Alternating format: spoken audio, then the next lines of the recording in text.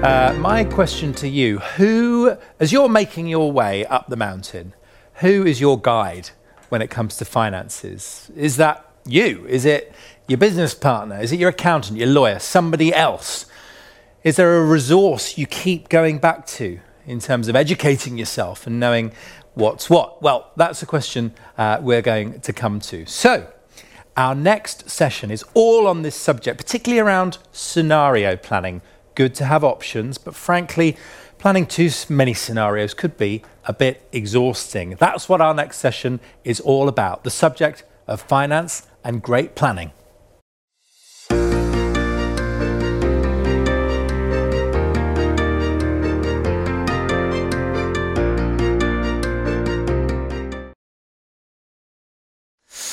Well, you're watching Elite Business Live, and this is our brilliant session on knowing your numbers, basically, or in the words of our next guest, owning your numbers, because this is somebody who believes in giving you the tools to know more about where you want to go. So Ciaran O'Donnell wears a couple of different hats. He set up Own Your Numbers to reach many more people, but interestingly, his main business takes a slightly different look at finance, the virtual FD. What about getting the smarts on board that maybe you couldn't afford full time? Is there a different way? That's the question we're going to be asking our next speaker. So why don't we welcome him now to the Elite Business stage, Ciaran O'Donnell.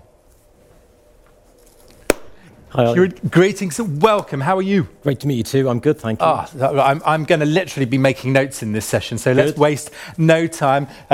Please meet the Elite Business Live audience who are looking straight at you. But over to you, Ciaran, and we'll have a bit of a chat afterwards. Thanks very much. Cheers. Good afternoon, everyone. Every business dream comes with business reality.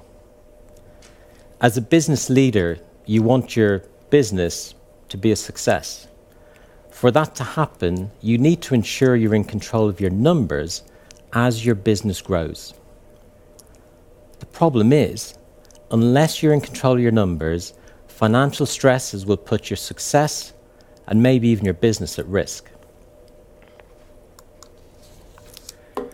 A quick question for you. What's the number one reason why businesses fail? Well, more often than not, we see cash flow or running out of cash at the top of the list. Now, businesses fail for a whole host of reasons. Not enough sales or income, and COVID has been a huge impact for so many. But other reasons can include not able to get a profit out of your product or service. Maybe the marketing wasn't good enough. Maybe the business was too early for the market. Maybe the technology just doesn't work. Maybe the business couldn't or didn't pivot in time. So there's a whole host of reasons. The running out of cash or cash flow is merely just the end point. It's not always the real reason. Now, there's many positives, there's many lessons or learnings in a business failure, but it does seem a bit of a tragedy when a business fails purely because of cash flow when it's got so many other things right. My name's Ciaran O'Donnell, as Ollie said. I'm a consulting or freelance finance director for early stage companies. I founded my business, the Virtual FD, in 2010, and since then I've worked with over 60 startups across a number of sectors. My work has been recognised by my industry peers, and I was named CFO FD of the Year at the 2019 British Accountancy Awards. Now, if you haven't heard of the British Accountancy Awards, I like to describe the Oscars as the British Accountancy Awards for the movie industry. Exactly. Now, I specialise and enjoy working with CEOs whose businesses are growing rapidly, so they need some finance director level expertise. They're just not ready for a full-time finance director. This inspired me to create Own Your Numbers to help more and more CEOs with our financial scorecards. So I'm now on a mission to help 1,000 CEOs make their business a success. Now today I would like to just share with you 3 simple ways that I believe can make you an even better business leader. Number 1, alarms. Now, the CEOs I work with aren't shy to take action. If they know something or it's on their to-do list, they'll tend to do something about it. But that's only possible with the knowns. What about the unknowns? Well, the unknowns need alarms, because if something does go wrong, you're going to find out too late. So, for example, if you know your business is going to run out or short of money in 28 days' time, you've got 28 days to do something about it.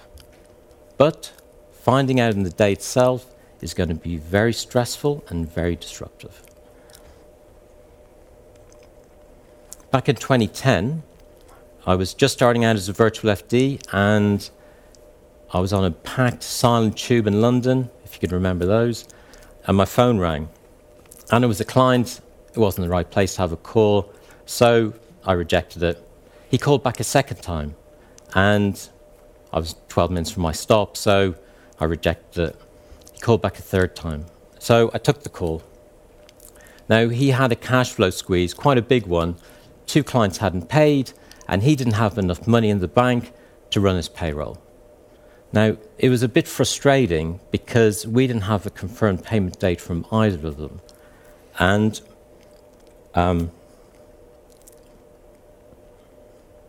something could have been done in advance. So we managed our way out of this particular squeeze, and I then created a 45-day rolling cash flow tracker just to ensure that this would not happen again. And if something did happen, we would have due notice to do something about it. I have a very simple rule for CEOs, and that is never trust a P&L without a clean and complete balance sheet. Because if your balance sheet's not clean and correct and complete, you're looking at an incorrect P&L, probably a misleading one. Now, your balance sheet is also, don't mean to get too technical here, but your balance sheet is also the starting of every cash flow forecast. So, it's important your balance sheet is kept up to date, because for most businesses, can I get some water? For most businesses, the next 30 to 45 days of their cash flow is sitting on their balance sheet. Thanks so much. Oh, so much better. Now, there is a beautiful similarity between cash flow forecasting and skydiving. I know both of these are just so well known for their adrenaline rushes. I did a skydive on my honeymoon in 2007 in Namibia. Now, anyone who's been to Namibia and the Skeleton Coast will know it's a spectacular part of the world where the desert rolls into the ocean. Amazing place for a skydive. Now, much like a keynote, I was a bit apprehensive of doing a skydive, the whole jumping out of a plane. And as we got closer to doing the skydive, I was playing over and over in my head just different scenarios. What's it going to feel leaving a plane? What's it going to feel falling, this whole sensation, and the ground rushing towards you? And as we got closer to the day itself, this apprehension was just growing. On the day of the skydive, we got picked up from our hotel, and the chap who was driving us to the jump site said that the most dangerous part of the day was his driving. And I'm like, dude, can you just quit the jokes? And the instructor, the opening line of his instruction was, the biggest risk of skydiving is becoming addicted to skydiving. Now, the briefing that we then received, everything became so clear.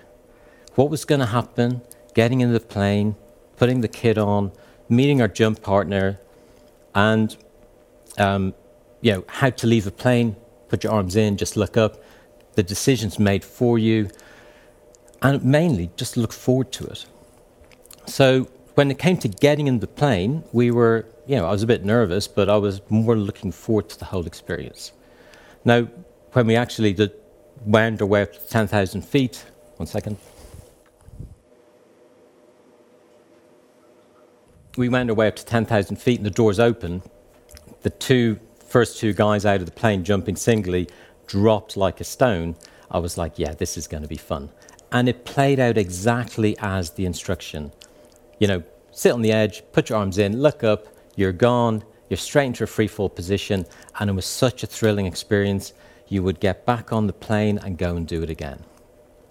Now, with cash flow, over the past 12 years, I've had many CEOs tell me they don't sleep at night because they're stressed about their cash flow. They're thinking in their head, what's in the bank, what's coming in, what's going out, and also just running different scenarios to try and understand timing-wise, how is this going to play out? With the right cash flow forecasting tool, they actually get some certainty as to what's going on. They can see by day what is actually happening, and if something does go wrong, they've got due notice to do something about it. Here's me doing a skydive, just to give you some evidence. And I did say there was equal adrenaline rush. Here's a cash flow tracker, which made one CEO sleep at night. Number 2, what's the next step? Now, the CEOs I work with come from a mix of backgrounds. Sales, product, brand, dev, tech, or just years of experience in a particular sector. And they all have their comfort zone. I do, you do. Mine is my inbox and Excel. I've become mildly obsessed with making sure that my comfort zone is where I get things done. So my inbox is my to-do list. It helps me achieve, what's the next step? Such a simple question just to make sure something gets done by me or someone else. It also makes sure that sometimes the next step is outside of your comfort zone. Sometimes the next step is too daunting and therefore just needs to be broken down and simplified.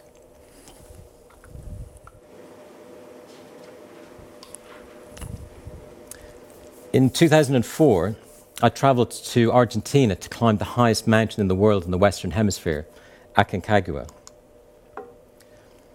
And on the 30-mile walk up to base camp, after around 20 miles, you take a corner turn in the valley and you see the mountain for the first time. Now, I can't describe just how high up in the sky it was. It was just a truly awesome but also daunting sight. It's around 30 degrees in the valley in the sun, and it was probably minus 15 and high winds on the summit. Now, as daunting a sight as that was, our guide was quick to remind us that the summit wasn't the next step. The summit was still 10 to 12 days away. So the next step for us was just getting ourselves to base camp.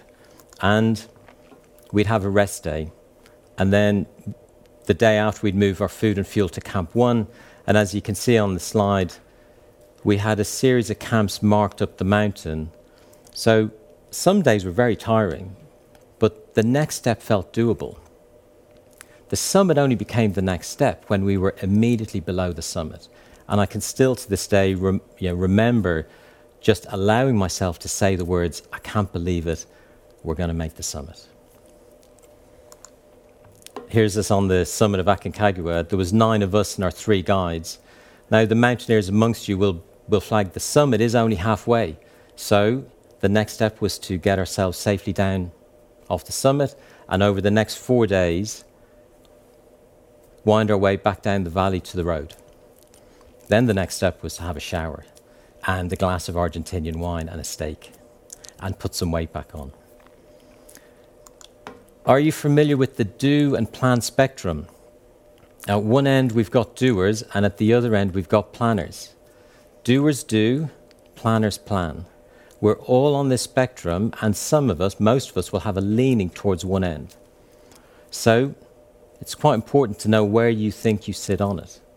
So if you are a planner, it's worth reflecting the need to do something. And the doers, planning sometimes feels like a bit of a pointless exercise, but you should see the need and the value to have one. I'll give you a great example. A startup I worked with recruited a new sales chap. I'd classify him as an extreme doer. He had great energy, so positive. He was straight out the door, literally, and selling. We hadn't finalised our launch proposition, and he was out pitching to clients. He came back to the office with a deal for heads of terms worth £150,000 of revenue. Now, for an early stage company, this created a huge buzz, but we had to backtrack to work out what he had sold versus the launch proposition, which still wasn't even finalized. So what are you, a doer or a planner, and what steps do you take to counterbalance this? Me, I'm a planner. My DNA is planning. I would always joke that I would plan to be spontaneous. But I've surrounded myself with CEOs for the past 12 years that I would call as doers, which has been a huge and positive influence on me. Number 3, advisors. They have got quite a mention over the past day and a half. Now, I've already mentioned to you that I jumped out of a plane with a qualified instructor, and I'm here to tell the story. And also in Aconcagua, although it was on us to get ourselves to the summit and look after our physical well-being, our guides were instrumental in making decisions that made that possible. So, for example, we were going from Camp 1 to Camp 2. We were an hour short of Camp 2, and we got caught in a snowstorm. So we had a decision to make. Our guides had a decision to make. Do we continue up to the col, put our tents up in the snowstorm, and also be very tired from the ascent? Or do we turn around, go all the way back down to Camp 1, and put our tents up in the storm, but we'll have more air in our lungs? Now, our guides decided to come back down. It was a bit deflating, but it was the right decision to make. And over the course of the 2 weeks that we were on the mountain with them, their guiding and experience and knowledge sharing was one of the main reasons that we all made the summit. Now, running your own business can be tough. I know that. You don't have it easy because you've got a lot of decisions to make. So as well as your expertise, it's likely that you will need to ask others for advice and opinion. Problem is, an opinion is just a view or judgment, so whose opinion do you take? I was once in a restaurant in Franschhoek, another amazing part of the world. It's a wine valley just outside of Cape Town. And I was having dinner with my wife's extended family, including my wife's aunt, who's worked in the wine industry for years. Fair to say, she is an expert on wine. She had tried a wine. She said it was corked, so she asked the waiter to bring another bottle. A couple of minutes later, the manager came over to say, in his opinion, the wine wasn't corked. Now, I can remember Sue saying in a very clear and authoritative voice, "This isn't my opinion, it is." So, some businesses have structured boards and advisory boards. Other CEOs and business owners have their mentors and trusted advisors. So whether you have something structured in place or not, it's worth ensuring that discussion and brainstorming is all very fresh and healthy. But when it comes to advice, thoroughly recommend you take from someone experienced and qualified. So, a quick recap. Number 1, have alarms in place, especially when it comes to cash flow. Number 2, make sure the next steps are doable, whether that's by you or someone on your team. And number 3, take counsel from experienced advisors. Now, we have a short Q&A in a second, which I'm really looking forward to. If you've got any questions, please do send them in. I'd like to finish with the following, and if there's one thing I'd really like you to remember, it's this. As a business owner, you are ultimately responsible for ensuring your business and your personal finances are in good shape at every stage of your journey. If you're not in control of your numbers, or you allow them to take a back seat, financial stresses will fill your headspace and put your business and success at risk.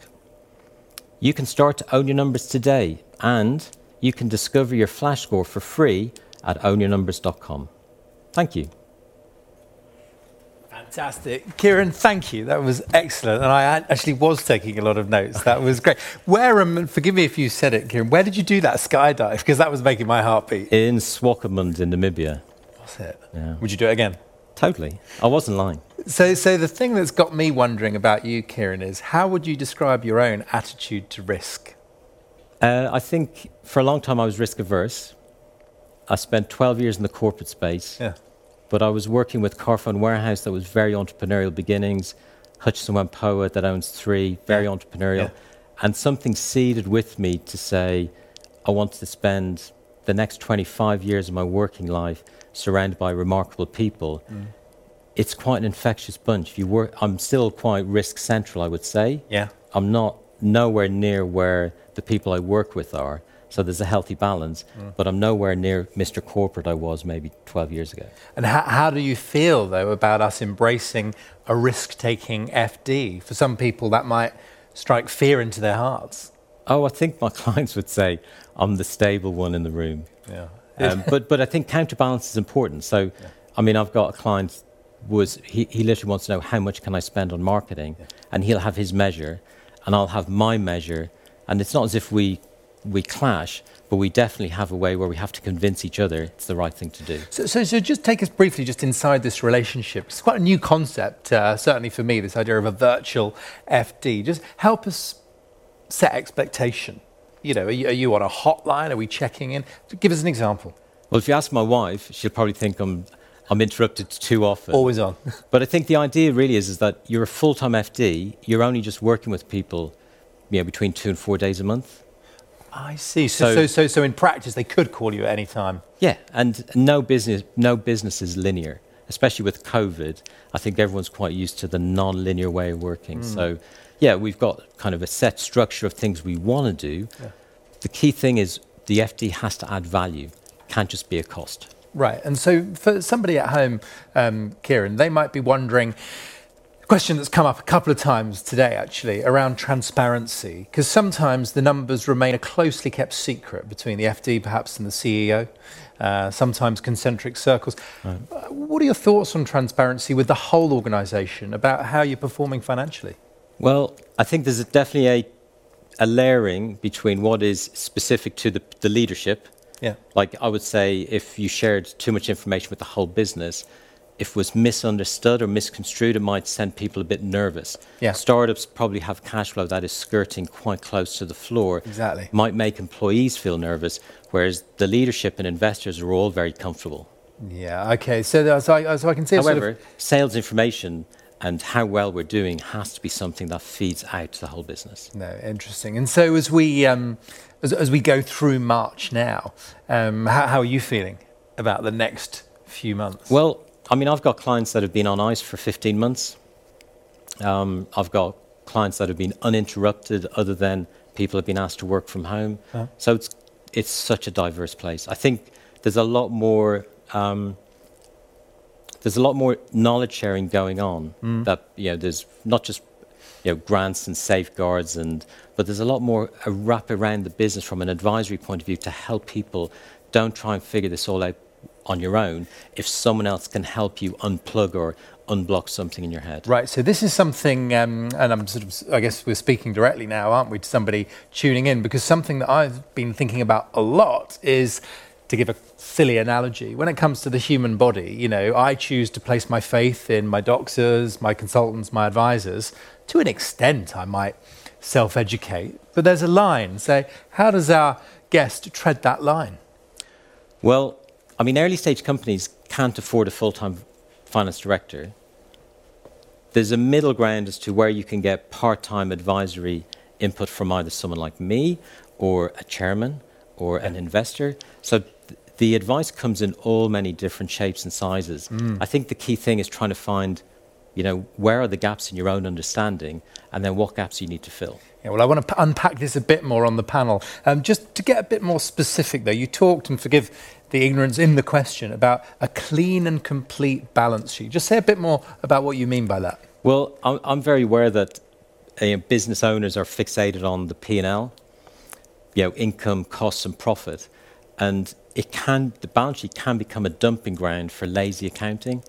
So sometimes, for example, if you just want total confidence that that is the income, that is the costs, and there's nothing just being buried on the balance sheet, it's quite worth ensuring. The business owner doesn't have to become the accountant. Right. They can ask the accountant, is that right? Yeah, good. Well, you'll be pleased to hear, actually, one of our guests on the panel next specialises in getting the accountants up to speed on what's available out there. Again, back to the sort of Sherpa analogy. Just remind us, though, Ciaran, on Own Your Numbers, that was something I think that you wanted to do, it seems like, to reach even more people. But what's driving that, do you think, for you? Well, I mean, for me personally, I've been less interested in expanding a practice of FDs, because I enjoy working with business owners. But over the past 12 years, working with social media gaming companies and other kind of tech opportunities, I've just kind of thought CEOs are a great bunch to gamify. So it wouldn't be fantastic if I find a way to plug into their business, pull data out of their business, and then just score them in different ways. That's interesting. So hang on, this is drawing on our competitive streak here. So Yeah, so give us an example. How does it work? Well, I mean, like I've got some CEOs who, as a journey, have scored very badly because they just don't know. And then as you fill in the gaps, as they get better at, better accounts, quicker, better insights quicker, stuff's filed quicker, you score more points. And what does the winner get, apart from the glory, the pride? Well, in reality, it's like, I mean, my longer-term vision really is that investors should come to a business owner and say, do you own your numbers? Show us your numbers. How do you score? Yeah. So like a credit rating just tells you can borrow more money. Yeah. It's not a great credit, it's not a great metric to say, are you in good financial health? Yeah. It just means you can borrow. Good. And I think there's a gap there for investors to say, actually, should I make sure my CEO owns their numbers, and rather than kind of beat them up on stuff, help educate them, because we want the business owner to succeed. It seems far more, as I've said once before today, it seems far more akin to a Fitbit, or just having a finger on the pulse of your own finances, whereas years ago we would have gone to a dusty file once a month. And I suppose what we're trying to bridge is you've got a business score because your business finances. Yeah. You've also got a personal score because sometimes the two have to breathe. You take too much money out, business fails. Don't pay yourself enough. Yeah. There's many textbooks been written about business owners who've run it and never paid themselves. Right, so this is the question, as we've got all this uncertainty still swirling. So will you stay with us, Ciaran? Yes. Excellent. That's Ciaran O'Donnell.